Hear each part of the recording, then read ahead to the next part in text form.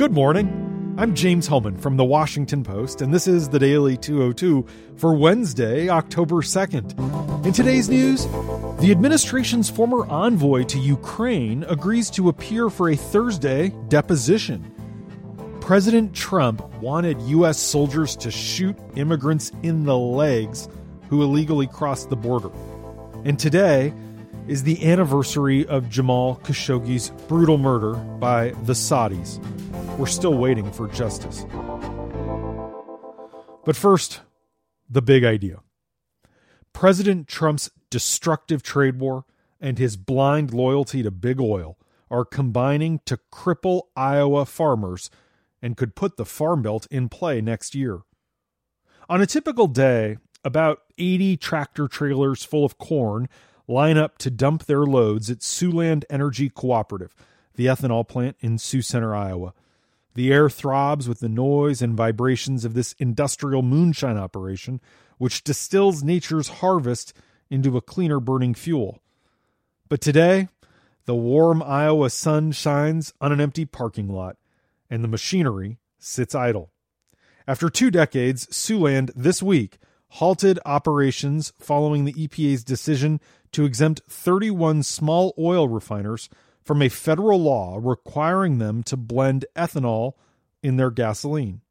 The Trump administration did this after an intense lobbying campaign by the oil industry. The waivers, which the Trump administration has approved at 4 times the rate as its predecessor, have undercut demand for ethanol and the corn used to make it.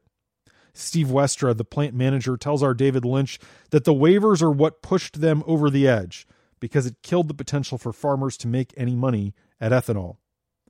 For Iowa farmers already suffering from an extended trade war with China, the ruling has made ethanol the focus of their growing ire over Trump's policies. The trade war has cost farmers potential Chinese orders for the corn-based fuel, as well as for a byproduct that is used as animal feed. Now, the refinery exemptions are compounding the financial pain and threatening political consequences for the president, who carried Iowa and its 6 electoral votes in 2016. Kelly Neuenhaus, a 60-year-old corn and soybean farmer in Primger, Iowa, says she supported Trump in the last election, but doesn't think she can vote for him again, at least if the election was held today.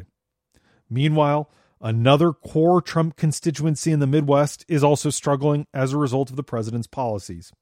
U.S. manufacturing fell deeper into a contraction last month, erasing hope of a quick turnaround for the industry and underscoring the failure of the president to deliver on his promise to bring back blue-collar jobs. September marked the worst month for U.S. manufacturing in more than a decade, according to a closely watched manufacturing index produced by the nonpartisan Institute for Supply Management. Companies blame Trump's trade war for many of their woes. Stocks sold off quickly on the news that every manufacturing sector reported trouble, with the Dow closing down 344 points. And perhaps the most alarming sign of all, employers also reported that employment is down. That's an indication that manufacturers are so worried they're starting to lay off employees. One plastics and rubber products company said yesterday that it laid off 10% of its workforce.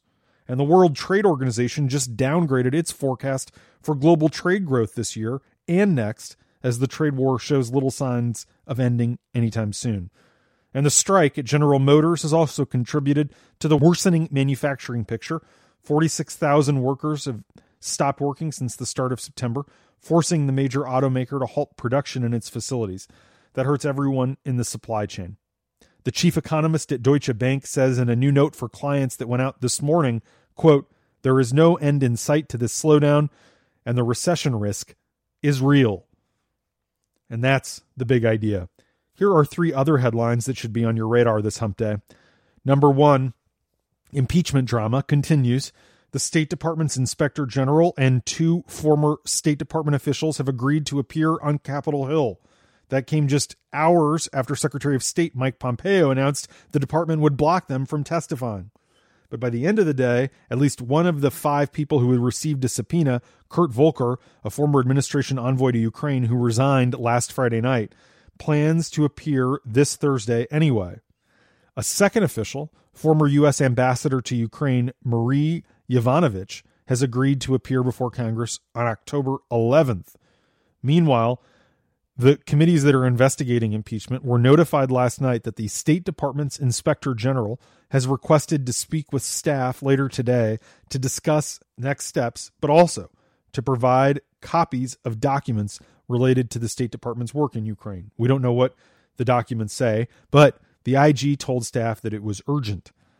In letters to Vice President Pence and Energy Secretary Rick Perry yesterday, Senator Bob Menendez, the top Democrat on the Senate Foreign Relations Committee, demanded answers by the close of business Friday to questions about what they knew, when they knew it, and their role in Trump's actions pushing Ukraine to investigate Joe Biden for his political advantage. In an interesting defection, Chuck Grassley, the Republican senator from Iowa, broke with Trump yesterday over the whistleblower.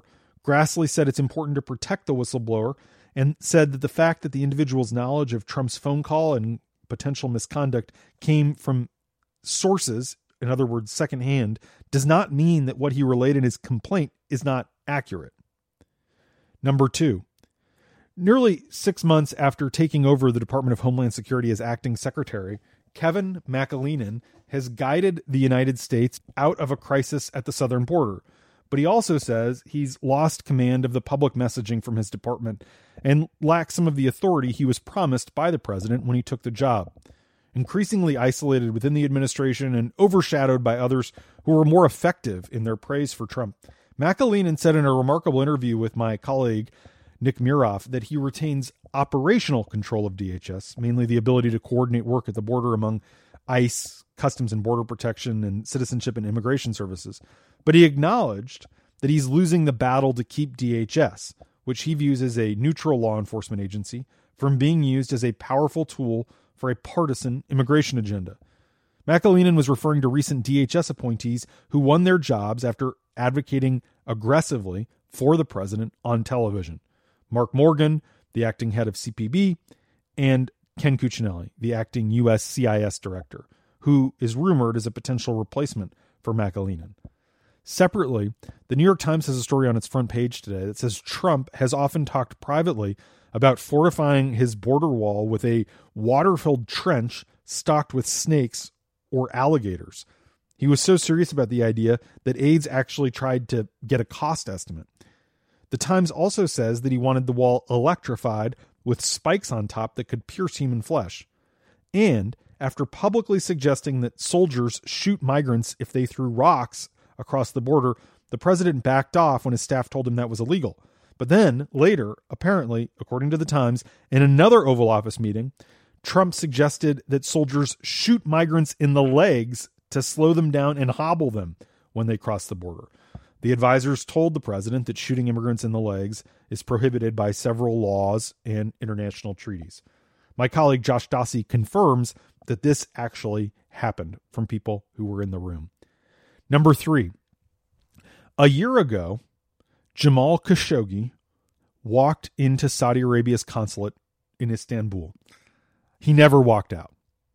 The gruesome murder of the Saudi journalist, a contributing columnist for the Washington Post, and a critic of Crown Prince Mohammed bin Salman sent shockwaves through capitals in the Middle East, Europe, and North America, where the young Saudi prince had been carefully cultivating an image of a modern reformer. Saudi Arabia first denied any knowledge of what happened to Khashoggi and claimed he'd walked out the back door. But more than 2 weeks after Khashoggi was killed, on October 2nd, 2018, Saudi Arabia admitted that he had been killed by agents of the kingdom, and they pledged to bring the killers to justice. On this terrible anniversary, though, not a single Saudi official has been found guilty or punished for their role. In 2 TV interviews that aired this week, Mohammed has denied any involvement or advanced knowledge of the killing, but he says he takes responsibility for the death because it happened on his watch. But a CIA assessment made shortly after Khashoggi's death concluded with a, quote, high degree of confidence that Mohammed personally ordered the assassination.